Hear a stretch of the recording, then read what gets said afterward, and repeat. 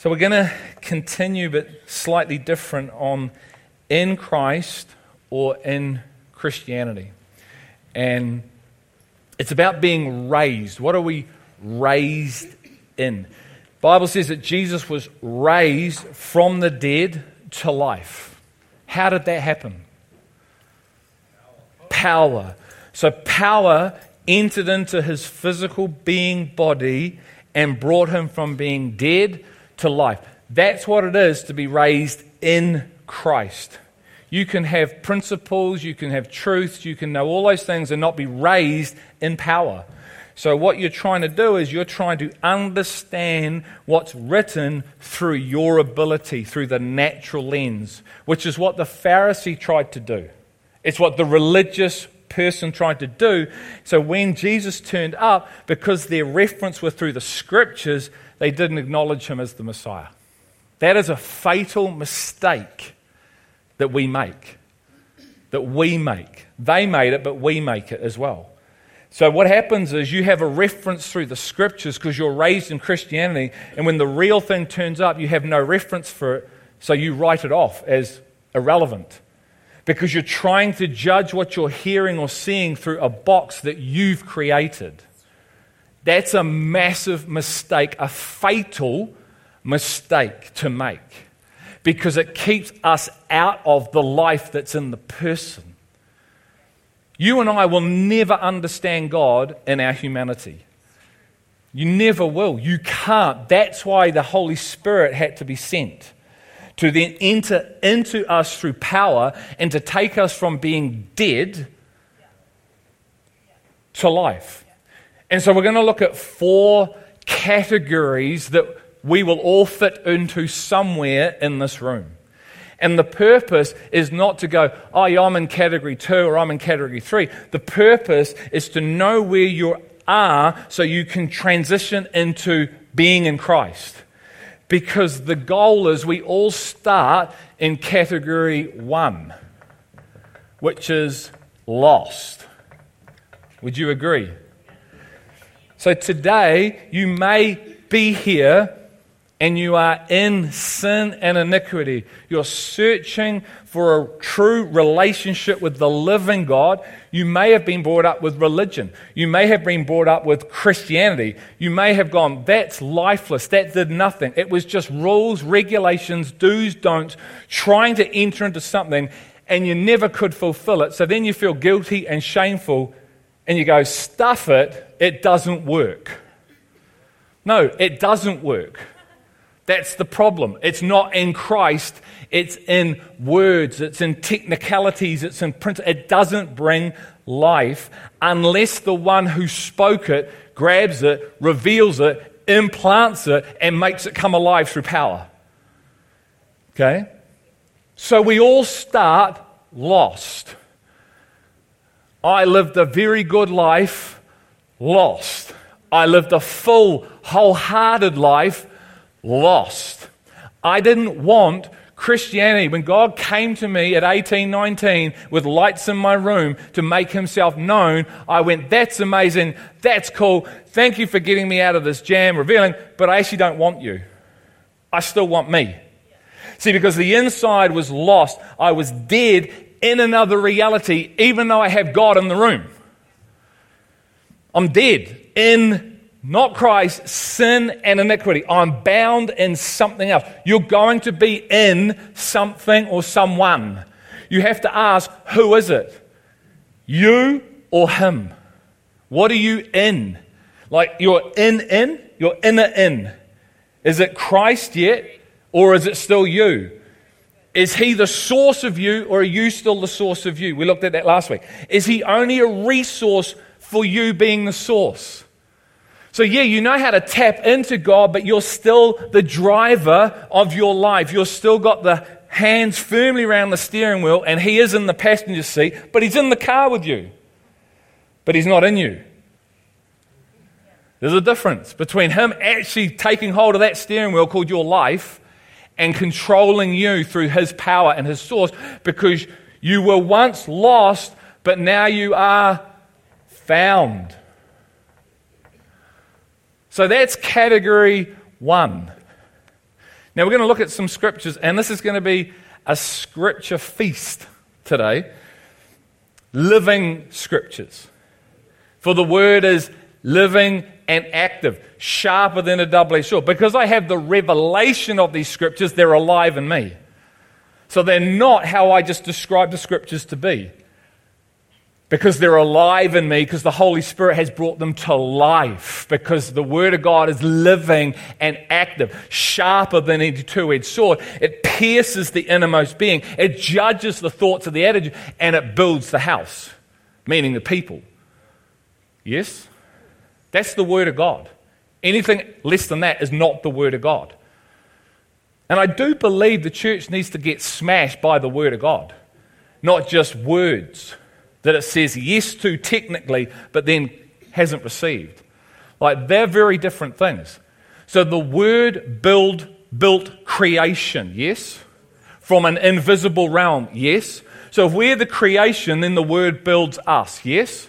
So if we're not being built or changed, then we're not receiving the Word of God, correct? Because the Word of God does what it does, correct? Like it does. So everything you see in me is just a divine work of the Word. Grace. Has nothing to do with how smart I am, has nothing to do with how clever, it has nothing to do with Greg Simnor of old. My life is a testimony to the glory and the power of God. Period. I will not claim anything because I will boast about my weaknesses, not my strengths. Because it was my weakness that made me strong in Christ through my surrender and submission. Full stop. The willingness to be emptied from self and then enter into a brand new source called Spirit. I was lost, man. I was lost for 29. I knew what it was to be lost. Did you? Do you actually know what it is to be a lost person? When he showed me how lost I was, I broke and I landed smack on my nose. And then I realized how found I was, because he doesn't leave you lost. He just shows you lost and gets, by the way, you're found because you've been in me before the foundations of the earth. You just didn't know it. And so let's have a look at these scriptures that will come up around being lost. Romans 3, 10 to 18. As it is written, there is no one righteous, not even one. No one gets in on being good. It's all a lie. If you say, I'm a good person, it's a lie, and you are in contradiction to what the word of heaven says. He says, none of you are good. That is the problem. You're all lost. To not know that is to not know you're lost, which means you have no idea of who you really are or aren't. So you have no desire for the new life because you still think you don't need it. This is what Danny and I are walking through in our marriage. Someone been raised with Christianity who really doesn't know her need for repentance. I'm not bad. I haven't done what all those people have done. I've kept it clean. Come on, that's what religion is. Many of the church are in. Judging then people.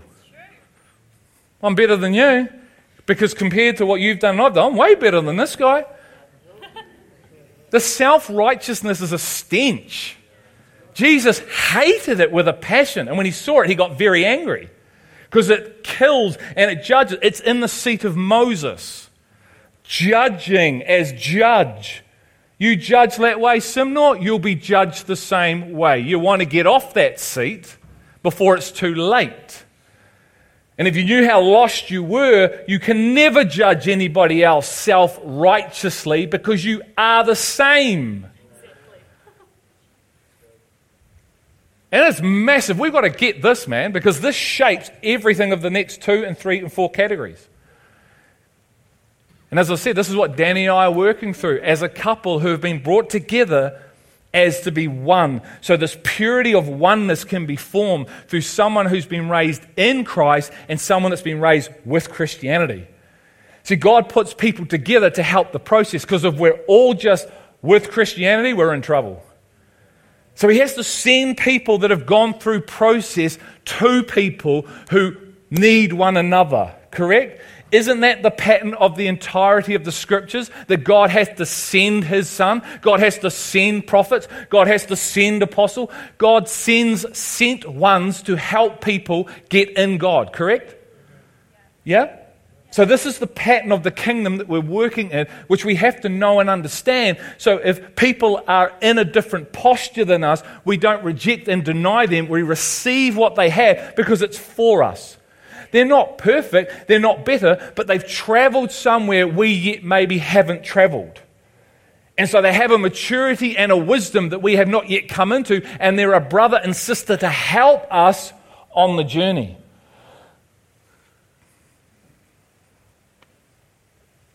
All right, let's just go back to that scripture, bro. I'm just going to read it out. Is it all there as one, or is it in little bits? That Romans one. Okay, what I might do is I'll find it in mine. Just follow me as I go. So I can read it fast. Romans 3, I'm going to start at 10. As it is written, there is none righteous, not even one. There is no one who understands. There is none who seeks for God. All have turned aside. Together they have become useless. There is none who does good. There is not even one. Their throat is an open grave. With their tongues they keep deceiving. The poison of asps is under their lips, whose mouth is full of cursing and bitterness. Their feet are swift to shed blood. Destruction and misery are in their paths, and the path of peace they have not known. There is no fear of God before their eyes. Sounds pretty dark, doesn't it? Lost. What about another couple of ones? Psalm 51, 1-5.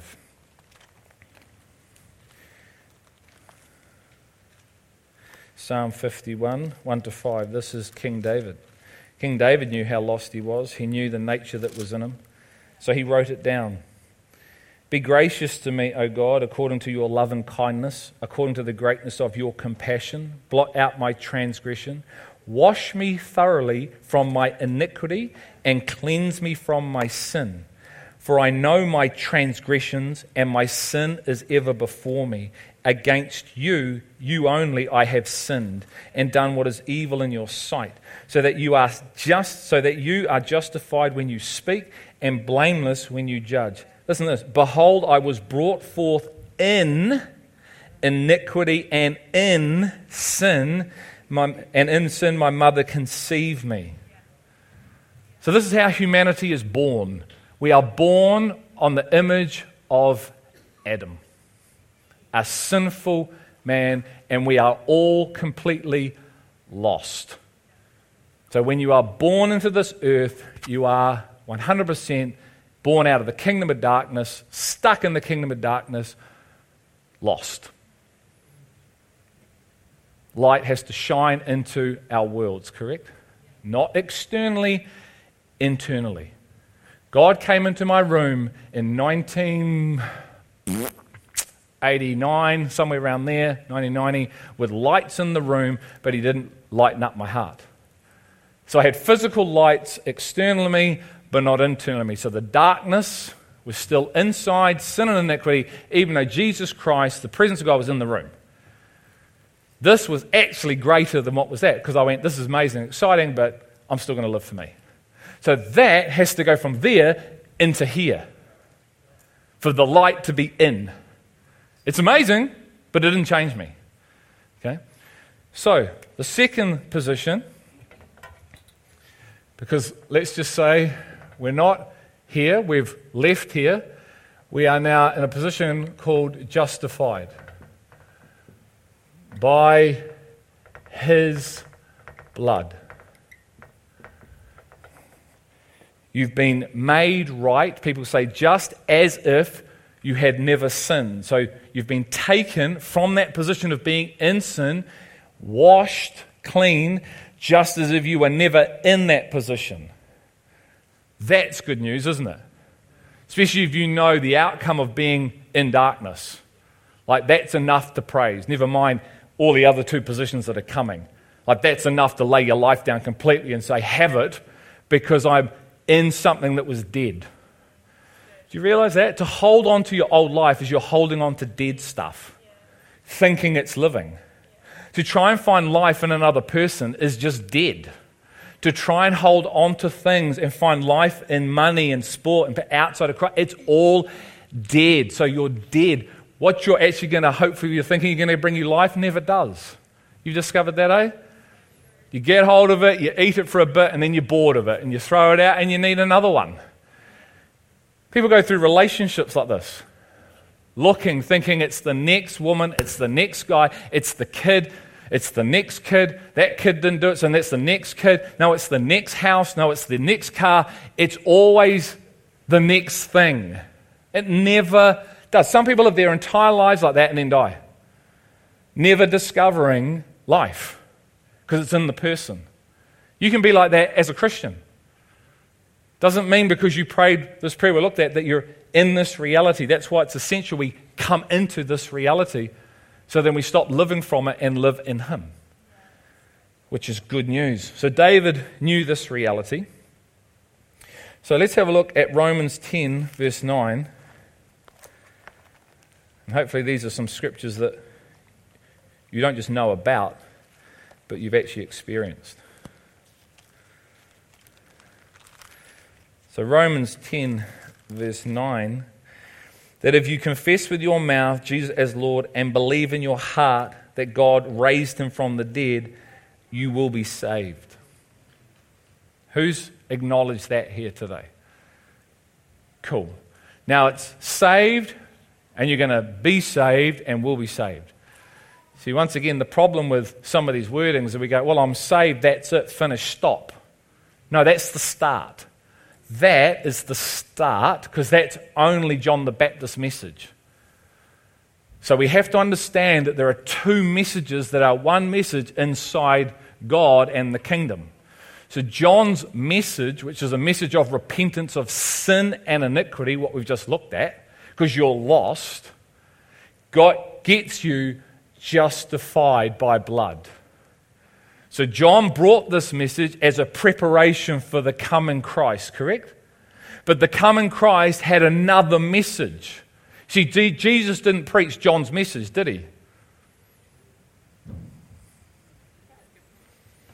You don't know? He didn't.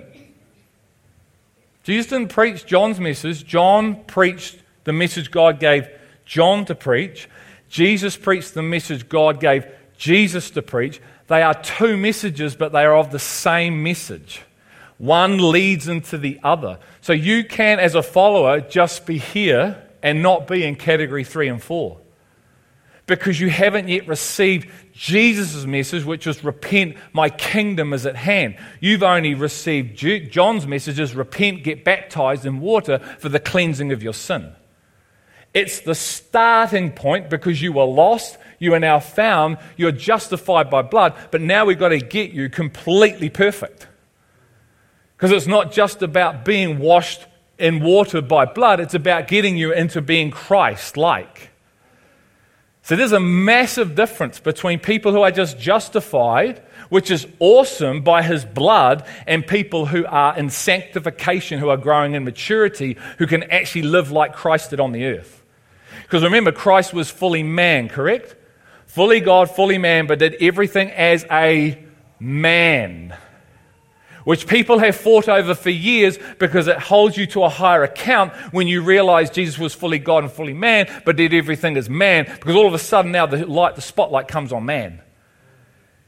And goes, who is man that you are greater than the angels? That you want to bestow on this authority and this ownership of lordship in this life, and then roles and responsibilities now and in the future. All of a sudden it's like, oh no, I'm just this little sinner, is now brought into light going, no, you are more than that. You are called to be a royal priest. You are called to be a saint. You are called to be a Christ-like person. You're called to be an ambassador from this kingdom that you may or might even know whether you're in or not. Let's have a look at some of these. Justified by His blood, that was one. John 14:17 is an awesome passage of Scripture. just a verse that says something interesting, because this is the position that the disciples were in while Jesus walked the earth. John 14:17, it's talking about the role of the Spirit, that the Spirit of truth, whom the world cannot receive because it does not see him or know him, but you know him because he abides with you and will be in you.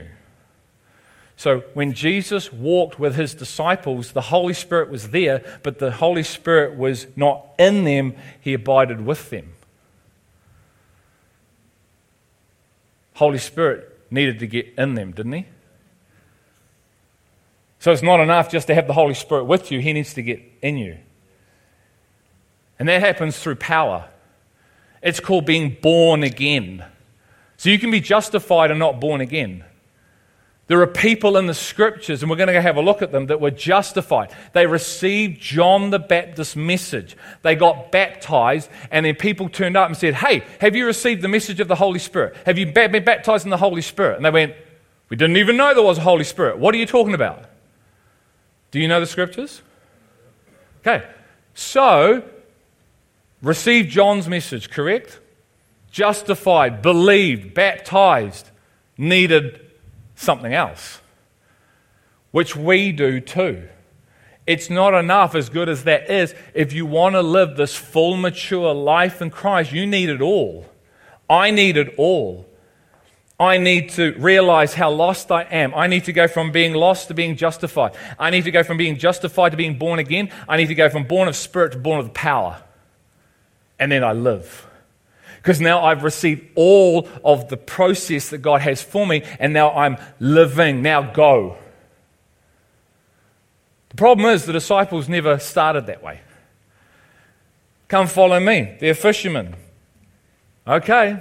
They've got this sort of idea of who he is. He's doing all these things before them. He's speaking life. They're going, what are you talking about? No, that doesn't fit that box. I don't know about that. And he's loving them and he's covering them because he is the Spirit. The Spirit is with them as they're walking. And he's aligning them as they go. Correct? But the Spirit is not yet in them. It will be in them when Jesus comes back after being raised and he says, I breathe on you, receive the Holy Spirit. But they still need the power.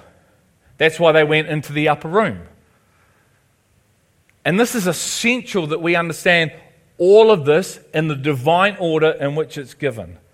So we ourselves know, yes, I've received the fullness of everything that God has for me so I can live this Christ-like life and grow in sanctification and become like the one I love. Is that your heart, to become like the one you say you love? Like, is it really though? Or is it just, I'm happy with that? Because it's going to determine, your hunger is going to determine where and what you receive. The desperation of your heart is going to determine everything as to whether you and I will receive the fullness of life, or just half, or a quarter, or an eighth, or a 16th, or I'll just always be scraping by. Like Paul didn't scrape by life, did he?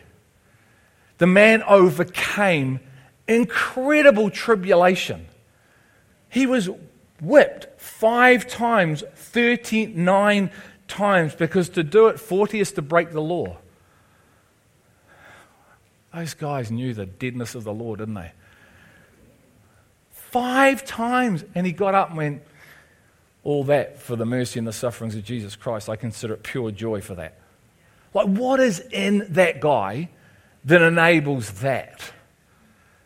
He doesn't throw in the towel and go, oh, stuff this Christian life following Jesus. I'm out of here. I've had enough. Oh, there was just one thing the man went through. And then that same man says, imitate me as I imitate him.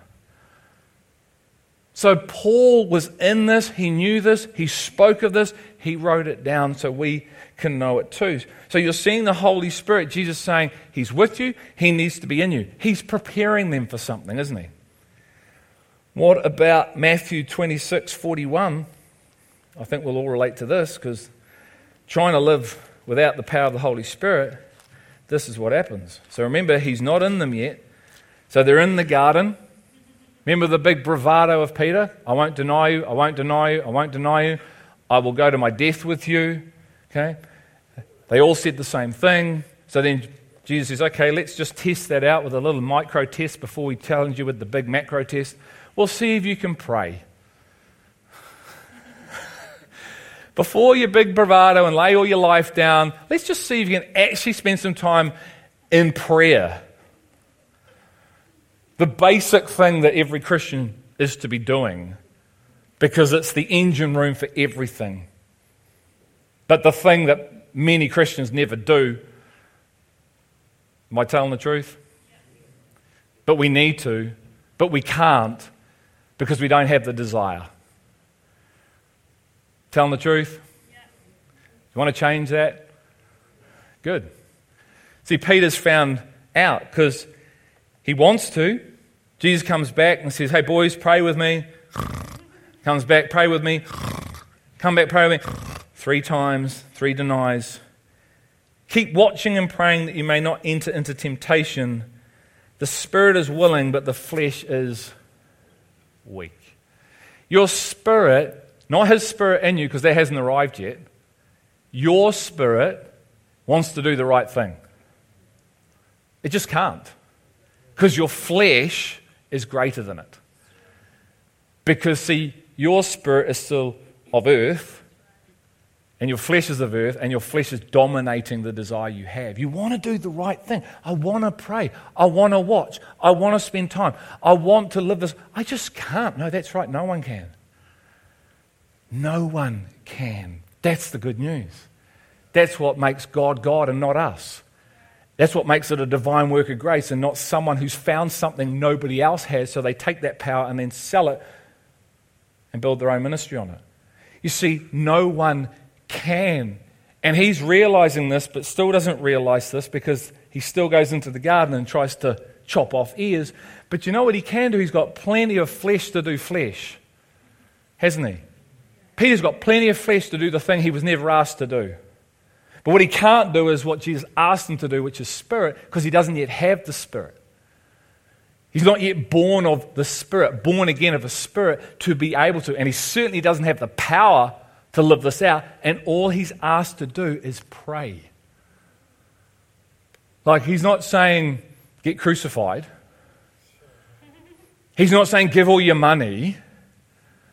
He's saying, pray. I'm hoping you can hear his position and our need for the Spirit. Because the people that aren't praying, hey, are we really a church? Is there a way to pray? No, you figure that out with him, mate. How to pray? How? The example Jesus gave is just a model to help you get going. It's got to come from spirit to spirit. If you're in the Spirit will teach you how to pray.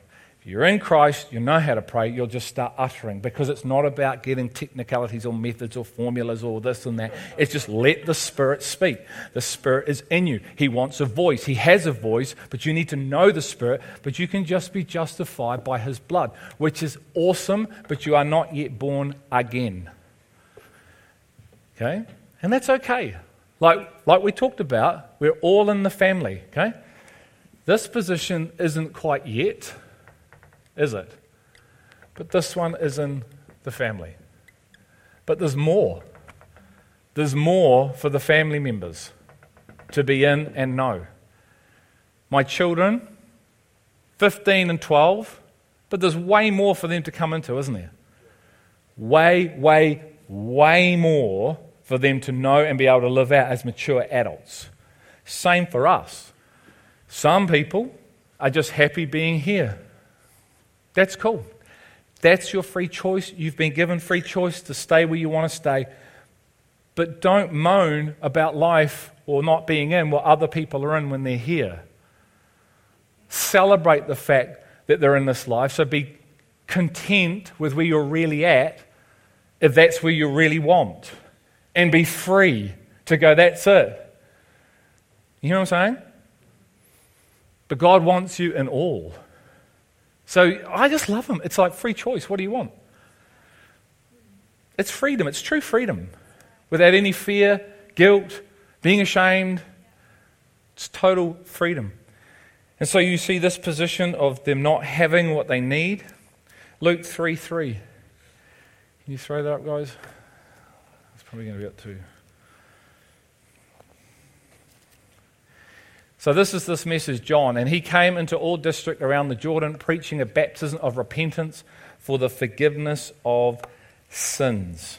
Okay, this is what Mark 1:4 also says. Acts 19:2-6, where people have gone, we don't know what this message is of the Spirit. I don't know what it is to be born of the Spirit. I've only received John the Baptist's message.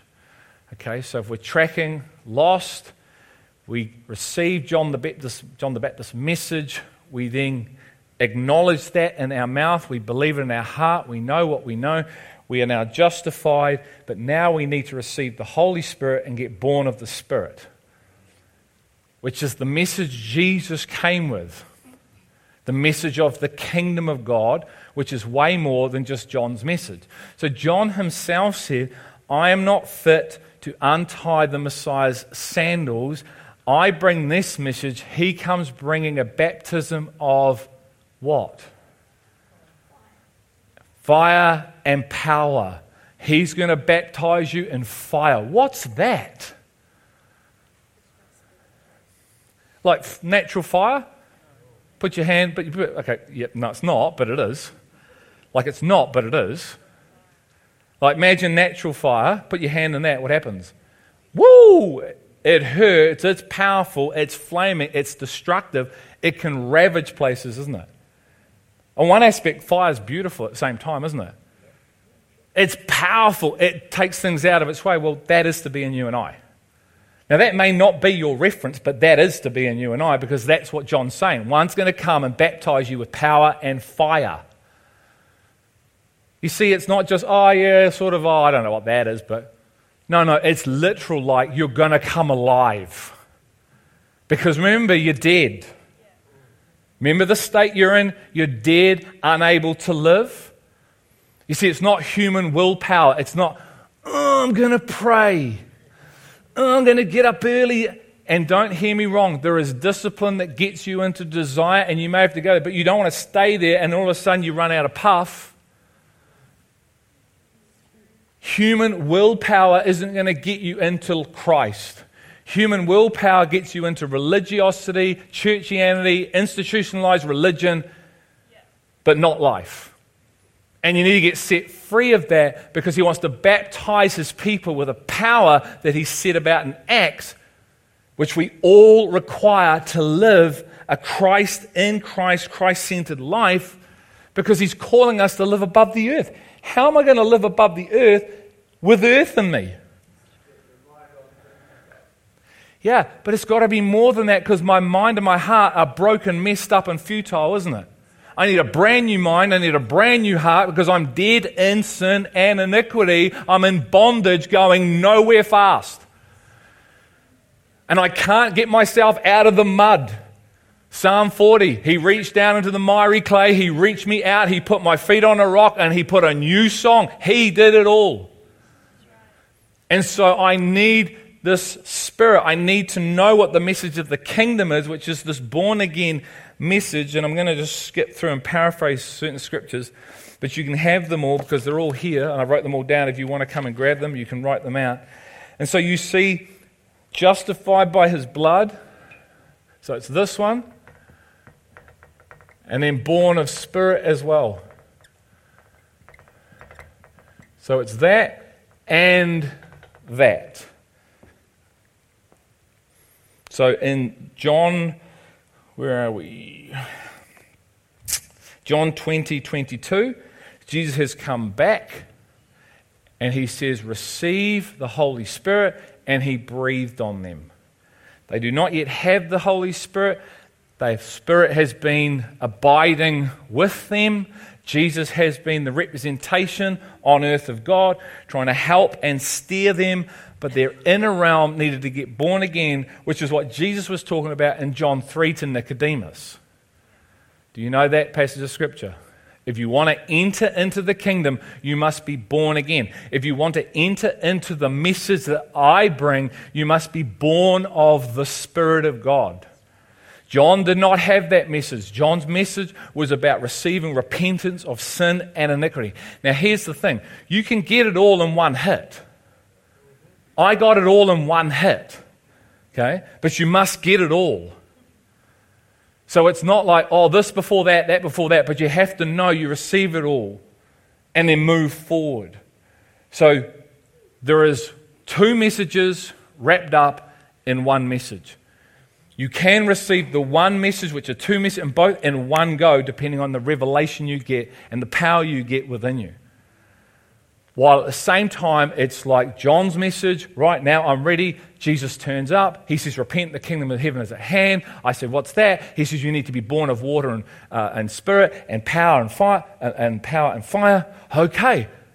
Well, how does that happen? Come here. Boom, happens. We're away because the heart, remember, the heart's been broken. The heart's been messed up. The heart turned up pretty broken and smashed.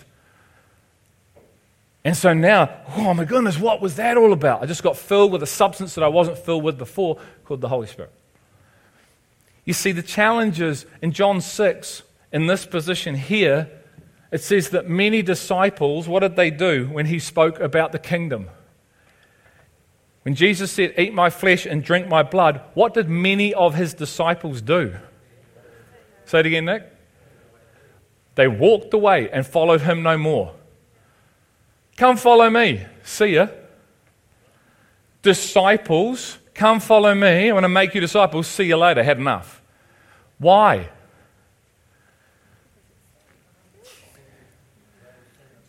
What didn't those disciples have? Because they didn't have the Spirit. Because the Spirit was not yet poured out yet.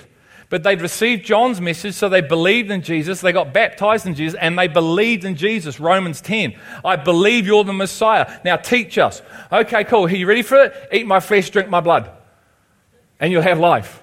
This guy can't be the Messiah. Why not? Because if he was, he wouldn't be talking by that, because our minds haven't yet been renewed, because we're still stuck in Torah. We're still stuck in the law. We still think eating blood, drinking is not of us. What are you talking about? You can't be the Messiah. Peter knew he was the Messiah though, didn't he? So when he looks at Peter at the end of John 6:66 and he says, are you going to go too? What does Peter say? You got the words of life and death. I haven't got a clue what they are. I don't understand any of you say. But what I do know is you're the Messiah. How does he know that? Because the Spirit who's abiding with them, God, revealed it to him. You see the power of revelation to hold you when everyone else is walking away from something that they don't understand, but you don't understand, but you've got a revelation of who he is. And so without the Spirit, more often than not, we're going to reject, deny, justify, hide from the truth that's spoken because we're afraid, or we're trying to fit it into our box and it doesn't fit. Because we're still trying to enter into kingdom life through ourselves, which is the natural, which is completely ridiculous and futile and all in vain, which is what he said to us and what keeps us out of this kingdom born again life of power. The level of surrender is massive. The level of letting go and being controlled is massive. Like it's not, I'll just give you a little bit. It's like, no, give me all. And so you see, once again, disciples, Jews that had received Jesus as Messiah, they're going, yes, I believe. And then when the Messiah speaks, they walk away because they don't have the Spirit. They can't yet understand. Their minds are not renewed. But Peter, who had a revelation of Messiah, because that is a Messiah issue. I'm the bread of life. I do the miracle to draw you all to me, to then reveal you need to eat and drink of me if you want to live as me. It's massive. And we've just gone, oh yeah, you pray that prayer, you're in, that's it, and then live, correct? And you wonder why you can't live. Like, why is this war raging on the inside and I have a desire to do things, but They're always asking for stuff. No, He is. It's His instruction for His people who He's put His power in to be able to live the instruction out.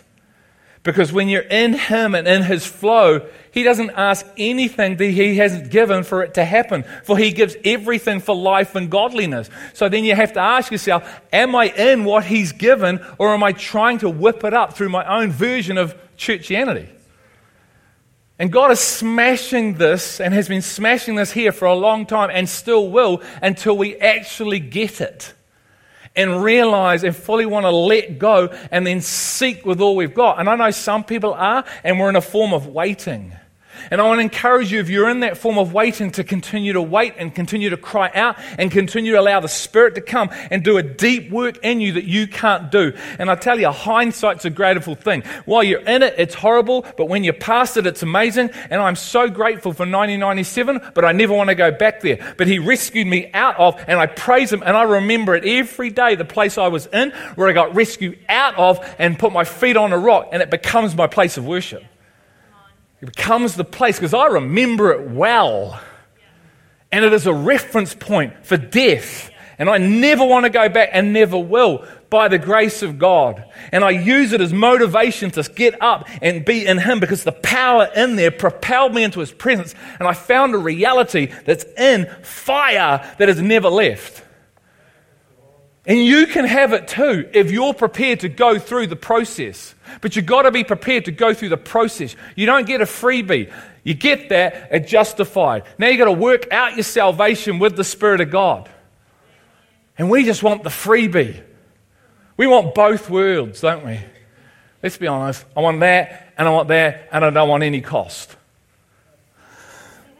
That's the generation that's being birthed on this earth, man. You've probably got a few of them running around your house. I know we have. Want it all for nothing, do nothing, get it all for free, and what's the problem with that? Like, really, what is the problem with that? You're the only one that seems to have the problem with it, Dad. I know you little child of mine. Child of God that needs repentance and a brokenness. Where am I up to? Are we tracking this? Can you see this? There's heaps of scriptures here that I'm not going to go through, but if you want them. And the last one is justified by His blood. There's blood in here too, yeah? And born. So you're justified by His blood, born Spirit, and power. Now the challenge with this is that the power is in the Spirit. And some people go, yeah, but I got the Spirit, so it means I got the power. And I go, then why did Jesus, who breathed on them and said, receive the Spirit, say go to the upper room to receive power?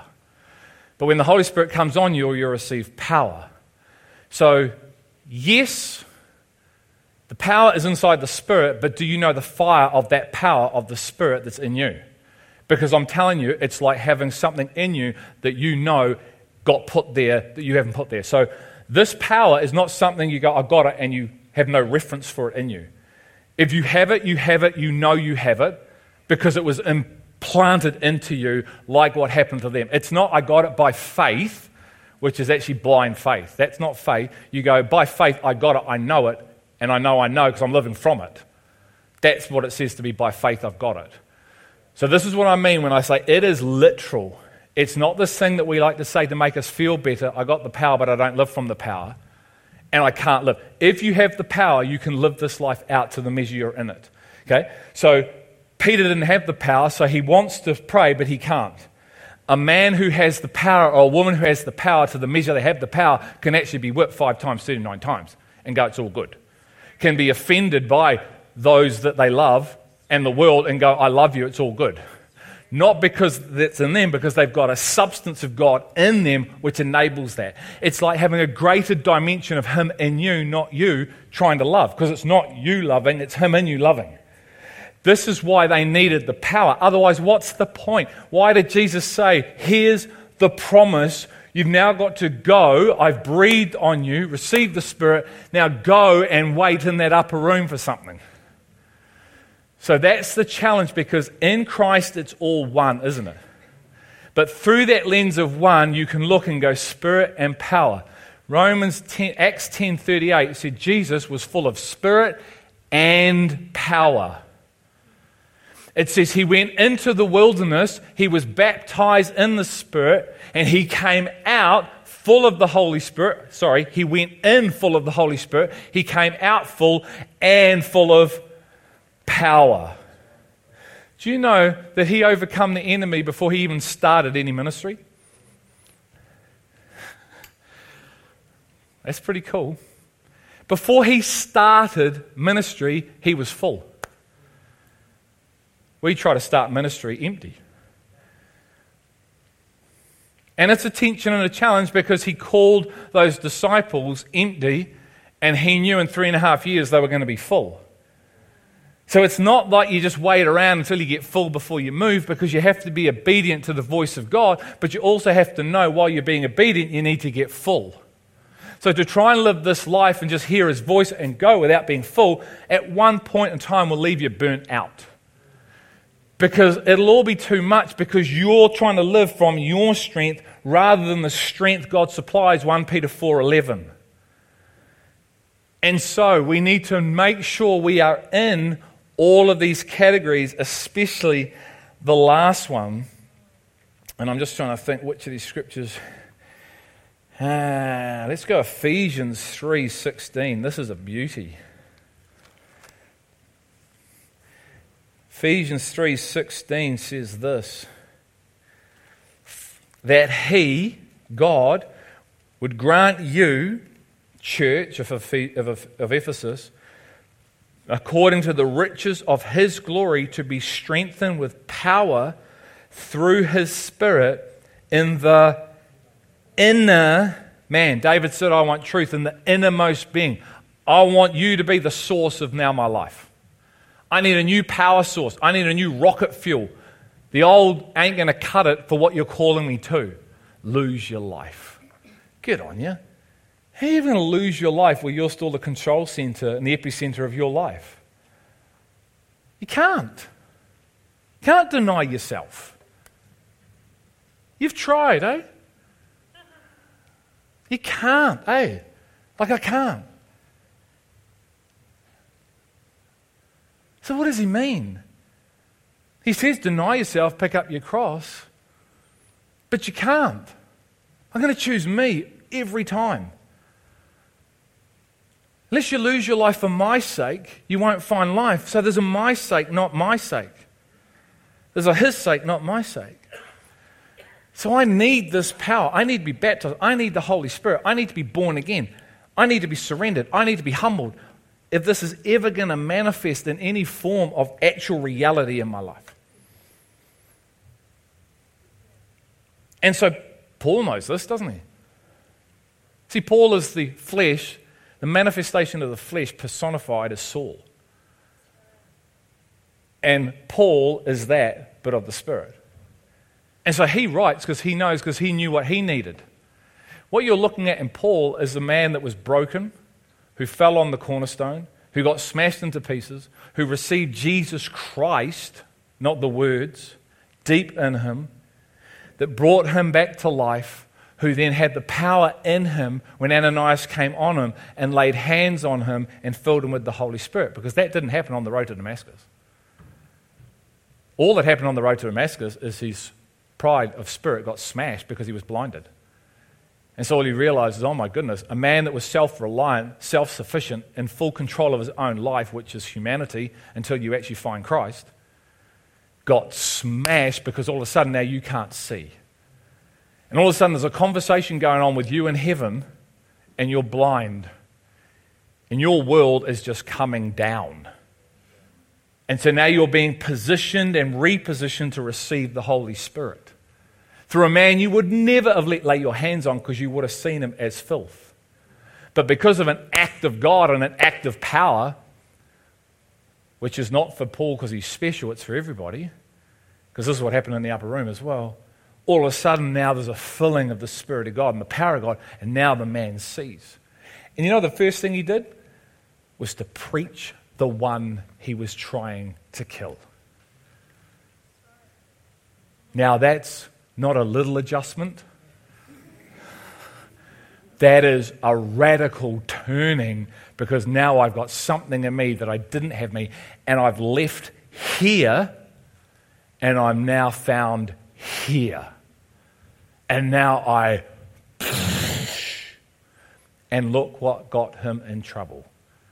From his fellow Israelites, the one he was in and of, he was with, and now the ones killing him.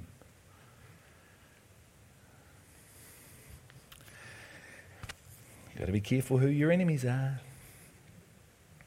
They're in your own household. They're your own relatives. They might be behind you, sitting on a blue chair at the Rock.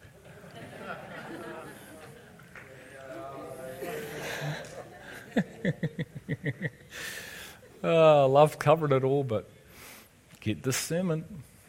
Don't throw your pearls to swines. They might come and chomp you and beat you up because they got this thing in their eye called logs. And they think they've got something that they don't have. Isn't that what he said? Like your enemies will be your own household. Like Jesus' enemies were his relatives, his household, and his community. Firstly. Why? Because they had no sight and no understanding of who he was. Didn't they think he was David's son? So if you're David's son, why are you saying you're the Messiah? That is highly, highly offensive to a Jew. Give the Jew credit. He lived out what he believed in killing the Messiah. So he went, you're not the Messiah, you're blasphemy. That is blasphemy. You desire death because by our law, you must be killed. So that's authenticity, isn't it? What they believe they end up doing. They just got it slightly around the wrong way. But see, when this happens, 3 and 4, and your eyes start getting open to the reality that's always been in front of you, and then you start realizing actually who the real one was to blame, who the one that was actually out of alignment was never actually there, it was here. All of a sudden there's a turning and a repentance and a receiving of reality, and now in the ability to live the opposite to who you once were and how you once lived. And you're no longer finding yourself pointing the finger going, it's you. The finger gets turned around and everything starts here. So even if the behavior isn't Christ-like, the person will always firstly go, was it me? Because what does love look like through that lens? And then how does love cover the behavior that's not Christ-like? Not do this. Whack, whack, whack, or this. See you, Steve. Love, this position here, this one, always walks to. Never leaves. Never leaves. It's the evidence of being in the power, is the power enables you to stay, love, and see God build others. It's the greatest position in Christ. It's not found in Christianity. It's not found in keeping rules. It's not found in understanding Hebrew and Greek of the mind. I'm not saying don't study that, but no, it doesn't produce what I'm talking about. Only the person produces this. That's his role.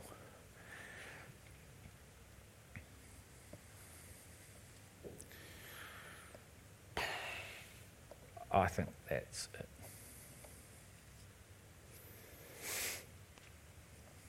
Anyone want to ask me a question?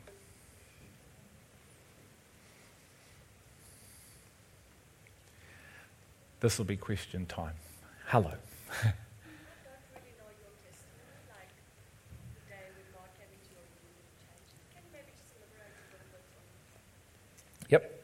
It's on the website. So my testimony is on the website. It's called Road to Redemption. So you can just find it on there to have a good listen to it. So real quickly, not brought up in a Christian home at all. Never read the Bible, never prayed, never had anything Christian. 18, 19, met some people that were Christians, talked, yeah, okay, think God's real, yeah, I believe he's real, but that's as far as it went. Yeah, don't have issue with Jesus at all, but certainly living for me, not interested in being a Christian. In fact, thought they were all weird people, too busy playing sport on Sunday, and some of them were. Some of the ones I met were just bizarre, weird, out there freaks, like, oh, gee. So put me right off anything, okay? So have an encounter. I was seeing someone, that relationship breaks up on about 1920. My mum and dad had become Christians about 3 years before this. I said, that's cool for you. You want to do that, fill your boots. You're cool. Don't come talking to me about it. Me and my younger brother were going to not be Christian, even though my mum and dad had been Christian. We're going to be okay. We're going to stick together. They might get mum and dad. They won't get us. We'll be good. Anyway, they got my younger brother. And so I'm the last black sheep of the family. I go down to Dunedin. They put an Ian McCormick DVD on, say, I want you to watch this. They all leave the room. 2 hours later, I'm a bubbling mess, and I'm going, this is incredible. Is this real? Went to bed that night, got on my knees and said, if you're real, let's get it on tonight. If you say who you say you are, if you're as real as who this guy says you are, I'm here. I want to know, and I really wanted to know. Lights in the rooms. Oh my goodness, 3 in the morning, what's going on? This is incredible. God comes in light. Ian's talking about light. You come in light. I now know he's really real. Was on fire for about 6 weeks. Went, this is amazing. Yeah, cool. And then just died down. So the Spirit, my life is part of these scriptures. I'm like, had an initial emotional charge. It's exciting. It's amazing. And then that sort of started to like, ooh, to the point where back into life living for me again. Was that even real? I think it was real. I started to doubt it, sort of knowing it was, but no one to do anything about it. Fast forward 9 years, seeing the hand of God move. I was healed of this rash I had in my own body. Saw my father healed of cancer. Saw things happen. And with that Ian one and other ones said, if you prove yourself, I'll follow you. He proved himself over 10 years. And I never followed him. Got married to a non-Christian girl. That lasted 3.5 years. That brought me to the end of Greg Simnor. So the pain of that relationship and the turmoil broke me. So up until that point, I was able to live for me. I was able to keep me in control. Yes, I hurt emotionally, but I'll get over it, toughen up, move on sort of thing. That I couldn't get past. That I couldn't get over. I was dead in sin and iniquity, and I was breaking, and I broke. That aligned with a prayer that my mother prayed about clarity around this relationship. It had nothing to do with getting baptized in the Holy Spirit, follow the Holy Spirit. It was purely, God, can you show Greg whether this marriage is over or not? Because there was a whole lot of stuff going on, which was very confusing. I'm skipping quite a bit, but I go to work the next day. I'm dark, I'm broken, I'm a mess. The phone call goes at Rebel Sport. I pick up the phone. It's my ex-wife. As soon as I hear her voice, I get filled with the fire and the power of the Holy Spirit. I see my sin. I realize how lost I am. I receive the impartation of the love of God. I don't just know God loves me. I have a tangible substance into my body. I'm full of love, full of power, full of fire, all from just saying hello. That's how it all started. I'd met Anthony 3 weeks before. I knew I found this place on the 24th of December. So this happened on the 23rd of December at 10 a.m. Rebel Sport. 24th of December is a Christmas Eve service. I ended up right here in a heap and a mess, listening to a relationship about the Father's heart, broken relationships and his love, which I knew, and that's where my journey began. So I got that on, you could say, all in one hit, like I said before. So I realized I was lost. I'm found. I actually see my sin. I realize what I'm saved from. I see the darkness. I see my inability to live.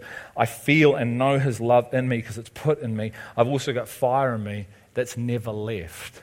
And that has fueled what you see. And as I've harnessed that and partook of that and spent the time, because I've got the life in me too, that is just purely the testimony of God's word at work in a vessel that was broken.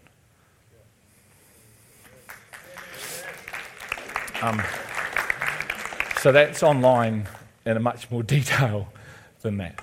So if you just put in Greg's testimony, I think, or Road to Redemption. No, that's a yawn, Ethan, is it? Got to be careful, mate. You put the hand is. Any other questions?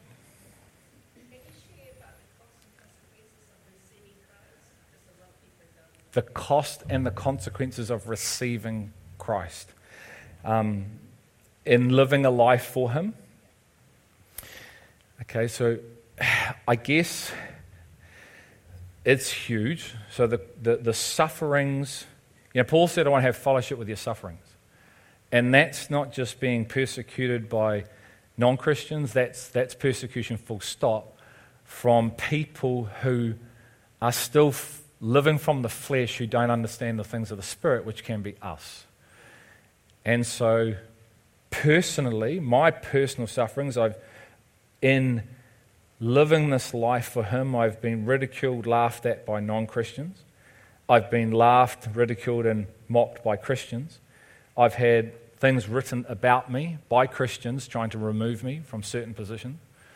I've had things spoken over the years, lies, gossip, all those things that you read about to a measure. It says, unless you're persecuted for Christ, you're not godly. So godliness brings sufferings and persecution. So if you're in the truth, not perfect, but in Christ and living Christ and fully wanting to receive all He has, then the flesh and anyone of the flesh, wherever flesh is, flesh and spirit don't get on. And so there'll be opposition and persecution. And that's why Jesus said it'll start coming from your own people, firstly. Because we have a reference point for something that may not be Him, but we think it is. And so because of that reference point, it gets in the way of the true reference, because we're trying to fit it all into our understanding. And I say, but where did you get your knowledge from? Because you can't get your knowledge from you. Like, you can't just read the scriptures and get true living knowledge of God that's living and changing you. That's why we need the Holy Spirit. But that's what we do, and that's what we're taught. Change your mind through reading and getting a brand new thought. It's worldly counseling. It's Tony Adams 101. It's like, just do this, work this, you'll think this, say it. Well, then what's the point of the Holy Spirit if we can do and change and renew our minds? You see, the renewing of the mind means you never have that thought again, because you have the brand new mind of Christ. So it's there. So as you live this out and you've surrendered, then those who are around you, it doesn't matter whether it's your wife, your kids, your mum, your dad. My dad had a real go at me one time.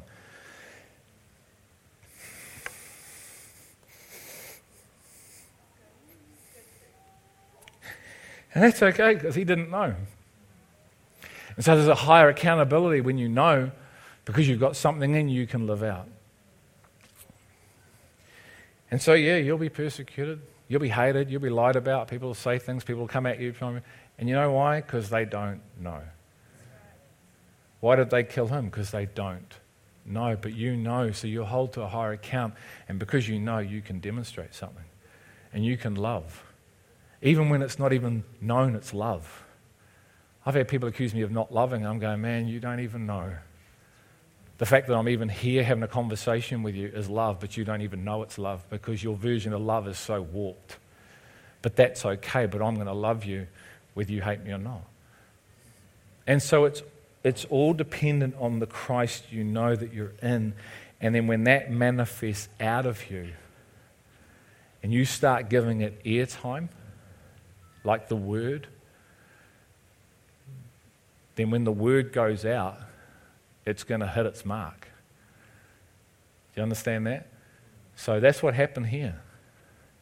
When the Word, April 2010, April the 10th, the first Word went out, lip service. In the spirit, things started to hit and shake. Because what you're looking at in the spirit is what people are built on and who they're built on and who they're built in. And you see man's fears start to all come to the surface. And that's what happens, isn't it? The word will expose you, or it will confirm you. The test will show you where you're really at so you can get in him if you're not. It's not for bringing you down, it's for building you up. But it is for smashing what you and I have built that's of man. So the world breaks the hardened heart, the ground up. Sometimes the problem is we don't think we have hard hearts. You go, well, have you got this abundant, more than life in you that the kingdom of God talks about? 30, 60, 100-fold fruit. Like, do you have this much love? Are you able to love your opposition yet? Like, it says, you love the sinner. Well, the sinners love the sinners. That's nothing. But you loan to the people, expect that, well, that's earth's standard. The standard is, can you be hated and love? Then you know you're in Christ. Can you actually give and not want anything in return? Can you actually live a Christ-like life because this is where you've come to and that's the standard, which is just the journey God's got us on as a people. So we encourage one another, lay our lives down to see this people emerge who can live out what this says. But yeah, you'll be persecuted. God is no respecter of physical relationship ahead of his own relationship with you. And you can't be too. You must value your relationship with him above every physical relationship. Otherwise, that relationship will keep you out of relationship. Okay? That's why he says, if you love another more than me, you're not worthy of me. He's telling you that person, those people are going to get in the way of the life I have for you. And that is so unnatural when we are still bound in earth's ways, in the flesh, isn't it? I mean, some people get married because they are not complete and they think if I get married, the other person will complete me. And more often than not, that's going to end in divorce because you realize you ain't doing what you're supposed to. No, they're never supposed to be. So then we do this. We add another issue. We then go, let's have kids. And we'll add a kid. The kid will fulfill, and then that doesn't work. And then you get a broken home. Look, I'm not saying my marriage got. I'm speaking from testimony here. Is that I was looking for fulfillment in a woman who was never going to be able to fulfill it, and vice versa. I had to find him. So once again, this is just the evidence of brokenness. Ashes, I turn up with ashes to God and he gives me his beauty. Don't look at me and think I'm special. I'm not special. I was an idiot, man. I'm like hard heart, but I fell on the rock. So my life is just a testimony of the glory of God. And so yeah, you'll be persecuted, Lisa, you'll be hated. And the thing is, you have to make sure that you're persecuted and hated for being in him, not being in you, thinking you're in him. Because plenty of people go on about getting persecuted for Christ, suffering for Jesus, and it's just their own humanity. Because they're actually doing it in their own strength, thinking they're doing God a favor. God does not need us to do him a favor. Like, he doesn't need to be supported. We do not need to stick up for God. And people who think that, and they do that, they go, oh, I'm suffering for Jesus. Look, I got this thrown in my face. And I go, no, you're just being a bit of an egg. You know, you really are. And so that can be entwined in that too. So, good question. Anything around, yeah.